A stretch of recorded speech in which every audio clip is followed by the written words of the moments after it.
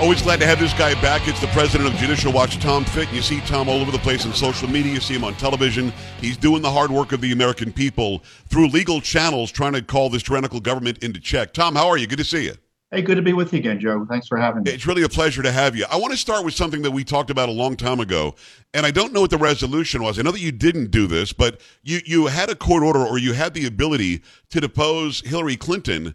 Why didn't that ever happen when it comes to Hillary Clinton and all the wrongdoings that she pulled off? we exposed her emails and her scheme to hide records from the American people and the evidence of her dishonesty, and the lower court agreed that she should be questioned in our FOIA case about it. But the senior judges, the appeals court judges, basically rewrote FOIA law to protect her, and the Supreme Court wanted no part of anything involving Hillary Clinton. So that was the end of that. It's really outrageous. Well, it is outrageous because we all lose sometimes in court, and you understand what the law here is, and you lose, and it's like, well, they applied the law, you win some, you lose some. Here they just blew up the law, and it was about protecting Hillary. It remains an outrage to this day. Well, Tom, that's no different than what James Comey did to her, right? 14 minutes of why she was guilty, and then no prosecutor would ever prosecute, and they let her off the hook. There certainly is a two-tier justice system, no? No, I think there's a one-tier justice system. Target people like us and protect their own. They're perfectly consistent. Is there any difference in your mind when you look at what Alvin Bragg is doing in New York to what allegedly Trump did and what we know Bill Clinton did with Paula Jones back in the day, $850,000? Nobody said a word about prosecute Bill Clinton or Hillary Clinton actually using campaign funds to pay for the dossier. Nobody says anything. Nobody says boo, but Trump's facing 34 charges that Alvin Bragg didn't even say what they're related to. Yeah, well, Bill engaged in perjury and obstruction of justice related to Paula Jones. Here, you had by all accounts, an agreement between two private parties to resolve a dispute. And at least on the surface, it looks like Trump was the victim of extortion. So rather than pursue that, they're in an unprecedented fashion applying law that's never been applied this way to target and try to jail Trump. And it's not just in New York, though, Joe. It's in Fulton County, Georgia. We can expect indictments there. Right. And then here in D.C., they're targeting Trump and the whole Republican fundraising apparatus, it looks like, as part of a campaign intervention campaign program. There's been nothing like this in American history. Our republic is under attack, and they want the leading candidate for president and former president to campaign from jail. And what a nightmare nationally. Judicialwatch.org, that's the website. Go and sign up. He's the president of Judicial Watch's Tom Fitton. Tom, I want to talk about that D.C. case quickly before we get into this other stuff that we're going to talk about. But why is it that this guy Smith would continue the investigation even after it started? We found out that Biden's got classified documents all over the place, and he wasn't president when these documents were written, so he should have had no access to them. Yet they're continuing this witch hunt on Trump. On these papers that he had every right to have if, in fact, he declassified them. And the Presidential Records Act actually clears him of any wrongdoing as well. Why are they continuing it? I thought when the Biden papers showed up, and I wonder if you thought the same, that they would have to say, well, tail between my legs, we can't do anything with Trump, or else we'd have to look at Biden. Well, it just created a more difficult needle for them to thread in terms of prosecuting Trump while protecting Biden. We already see that in the conduct of the two investigations. And, there is a special counsel looking at the Biden document issue, but there have been no raids, no significant grand jury activity that I'm aware of. Right. Jack Smith has gone to town. And, this is a complete, again, upending of the rule of law, applying the law in a way that's never been applied before against the former president, a raid that evidently the FBI even objected to. So it's concerning. You're presuming they care about being fair. They don't. Yeah. It's a feature. It's not something they feel have to defend themselves. It's like, they have the keys to the car and they're driving. I thought we could make that presumption, and that is naive of me. I agree with you. To that same story, the National Archives is hiding 85% of the Trump raid records. What does that mean? Yeah, we asked for records about the raid and the dispute with Trump about these documents. They tried to criminalize. they've given us, I think, 1,200 or so of 8,000 records. So, the National Archives, it highlights the need for transparency, is hiding 85+% of the records they have about this unprecedented, what I believe to be election interference Yeah. and harassment and abuse of Trump. To Well, me, it's just more evidence of the misconduct behind the targeting of Trump but by Tom, these they're state willing. Biden agencies. They're willing to be out in the open with it. They're willing to say, yes, we're going to do everything we can to interfere in this election. And if you try to call us on it, we'll remind you of January 6th or something. It's nuts to me that they're getting away with it. And there isn't maybe more than one journalist that'll ask them any questions about it. Thank God you're taking them to court and you're trying to get the records and everything else. But are they going to get away with this? What do you mean by get away? Meaning, are they going to be able to retain and keep power as a result of their abuse of power? Are they going to? Maybe. Are they going to be able to continue to interfere with this upcoming election with nobody stopping them? Yes. Wow. I mean, Judicial Watch obviously is, we probably do a pretty good job of Damn good. Yeah. holding them accountable, which is why we've been targeted. But I don't see enough effort in Congress. Jim Jordan and Comer, they are miles or exponentially better than prior investigators or investigations out of Congress. But it's they're going to be road bumps unless they do something more drastic. For instance, Joe, I've been of the opinion that this debt ceiling fight should have been about defunding these attacks on American citizens and this targeting of Trump. They should have been shutting down these abusive investigations, Can they? Whether they be in New York, Georgia, or here in Washington, D.C., through the leverage of denial or restrictions on federal funding. So could they defund Jack Smith's investigation? I couldn't hear you one more time, Jeff. Could they defund Jack Smith's investigation Yes, if they wanted could. to? Really? Absolutely. Well, why wouldn't they? That should be step one. Well, I think you should be asking members of Congress. I will. They think they won't win, right? So they don't even want to try. I've got Jordan on all the time. I'll ask him next time I have him. Let's be clear, Joe. Yeah. You've been watching them. There are more than a few Republicans who want to see Trump put in jail. 100%. You could not be more Especially correct. in Congress. They'd like nothing more than have him out of his hair, have him out of their hair.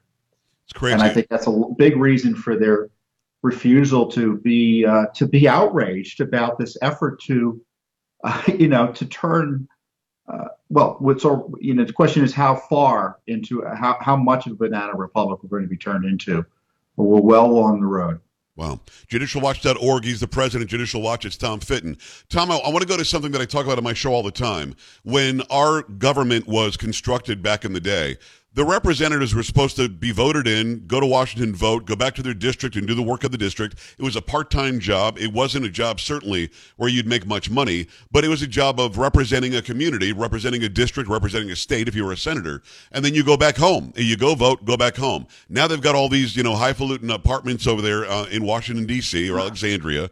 They're all worth, many of them are worth millions and millions and millions of dollars on $150,000, $160,000 a year. Why are there so many rich politicians? Why are there so many rich members of the government that are supposed to be representing you and me? Well, because often the representation, certainly in Congress and the Senate, it becomes a family enterprise. So you have members who are, making the money they're making, and then you have their family members who get in the business of lobbying or just the business of being involved with the federal government and everything that the federal government funds or companies that are getting involved with companies who are contracted with the federal government. The worst is the lobbying. You have this Senate hearing attacking the so-called conflicts of interest that justices of the Supreme Court have, really without foundation or basis. I would like to have a hearing by the Senate about all the spouses who lobby. Yes. All the children who lobby. And you've got to, Biden is the poster child for what we're talking about here. The guy's never had a real job. He's been a government entity for 50, 60 years, and he's got millions and millions of dollars in houses and cars and planes and everything else. And nobody even asks the question, why are you so damn rich? He shouldn't be. Why is his son so rich? He shouldn't be. Might it be something other than your salary at the government? And if it is, shouldn't we know what it is? And I think that's the reason why the Justice Department is floundering in this case against Hunter, because they know they can't get Hunter without implicating Joe. So that's another part of this rule of law crisis, that the president's obviously been implicated in what is believed, what I would say is a RICO operation, racketeering operation, running his family like a mafia group. Rudy Giuliani has on my show said he's got an easy RICO case here. It's easy. Yeah, and I talked to him about that too. Rudy Giuliani is one of the fathers of RICO. Obviously, right. He didn't write the law, but in terms of implementing it and applying it, often controversially, but to the kudos of the establishment in New York, he knows a RICO operation when he sees one, and he's a national expert on it. And so, the media wants to ignore that, but the Justice Department knows there's something up. That's why they haven't gone after Hunter the way they should have, because they know the whole Biden family operation would collapse as a result. Yeah, it's interesting. You're right. Rudy is not the guy who wrote it, but he certainly was the one who figured out how to use it. And as you said, it was controversial. And I think Joe Bonanno actually gave him all the information he needed in that book about the mob. But this could be Hunter, the uncle, the aunt, Joe himself, down the list. And there's all sorts of evidence. Even if you didn't have all the evidence that we have outside of it, just in the laptop we have the evidence. Are they going to be able to... I understand what's coming out of Comey, and we've already seen elements of it. Yeah. It's that we don't even know half of it with the money laundering that's gone beyond the core group of Biden family members that we've known about. Beyond that, to monies way beyond the monies that we've been previously talking about. There's a lot more coming on the Biden corruption scandal. That I can guarantee you. Now the question is there going to be impeachment? Is there going to be special counsel or other accountability over this evident corruption? And that's the challenge. Well, it is the challenge, because when you ask a Republican, and you probably have heard this in private conversations too, why haven't you impeached Mayorkas yet? Why haven't you impeached Biden just on Afghanistan, for God's sakes? Well, because we couldn't get it done. We couldn't get a conviction. So what? You have to do it because you have to let the American people know that you're going to keep them to account. Right now, the executive is being running like a fiefdom, and nothing's happening. I mean, Tom, we've had assassination attempts on Supreme Court justices, and our side or the conservative side doesn't appear to want to do anything about it. Maybe a hearing. I think, look, you can't. I understand the political side of impeachment. It's a political process, right? Right. But it seems to me there's almost a moral obligation to do it, given the national security corner Biden's corruption has put us in. Yes.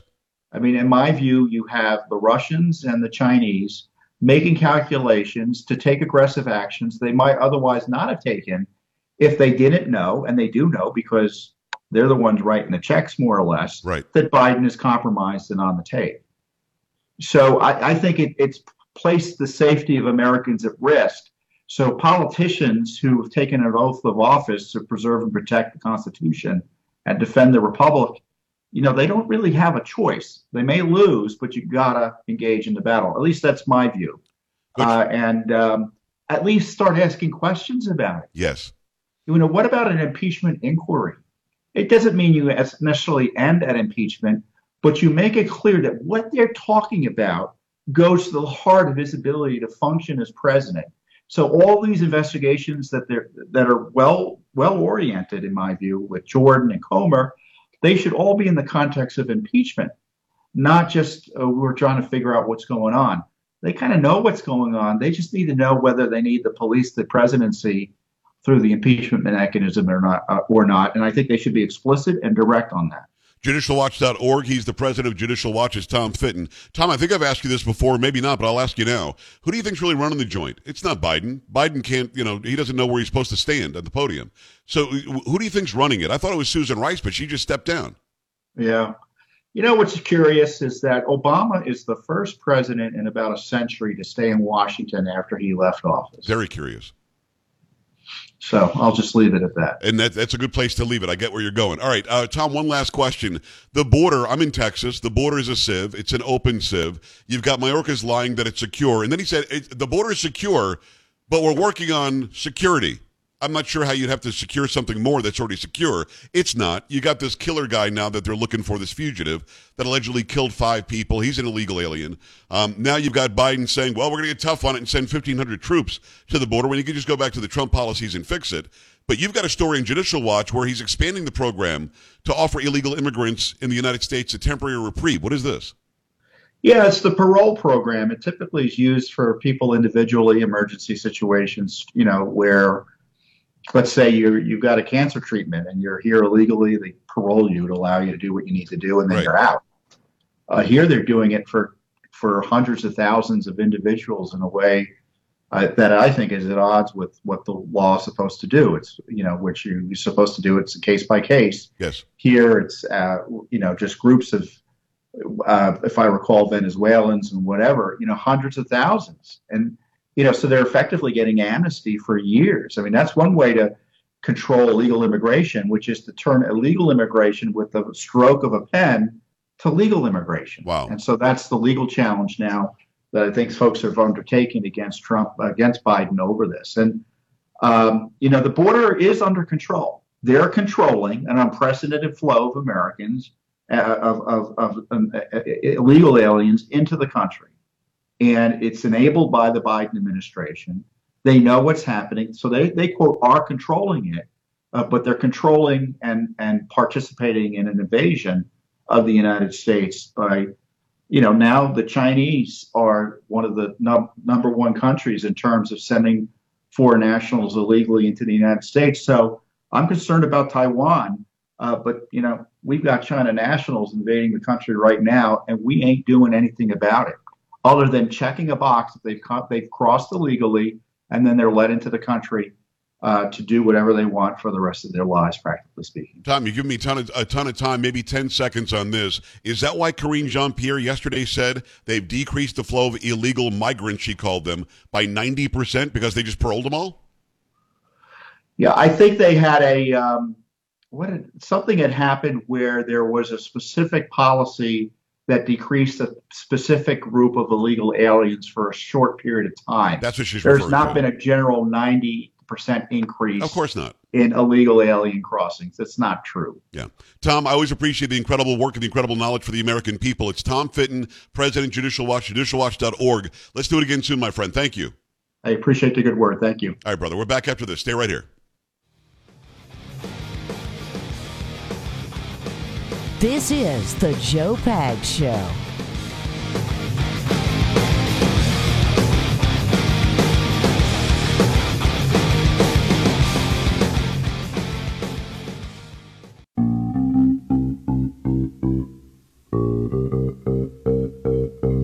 I'll do that.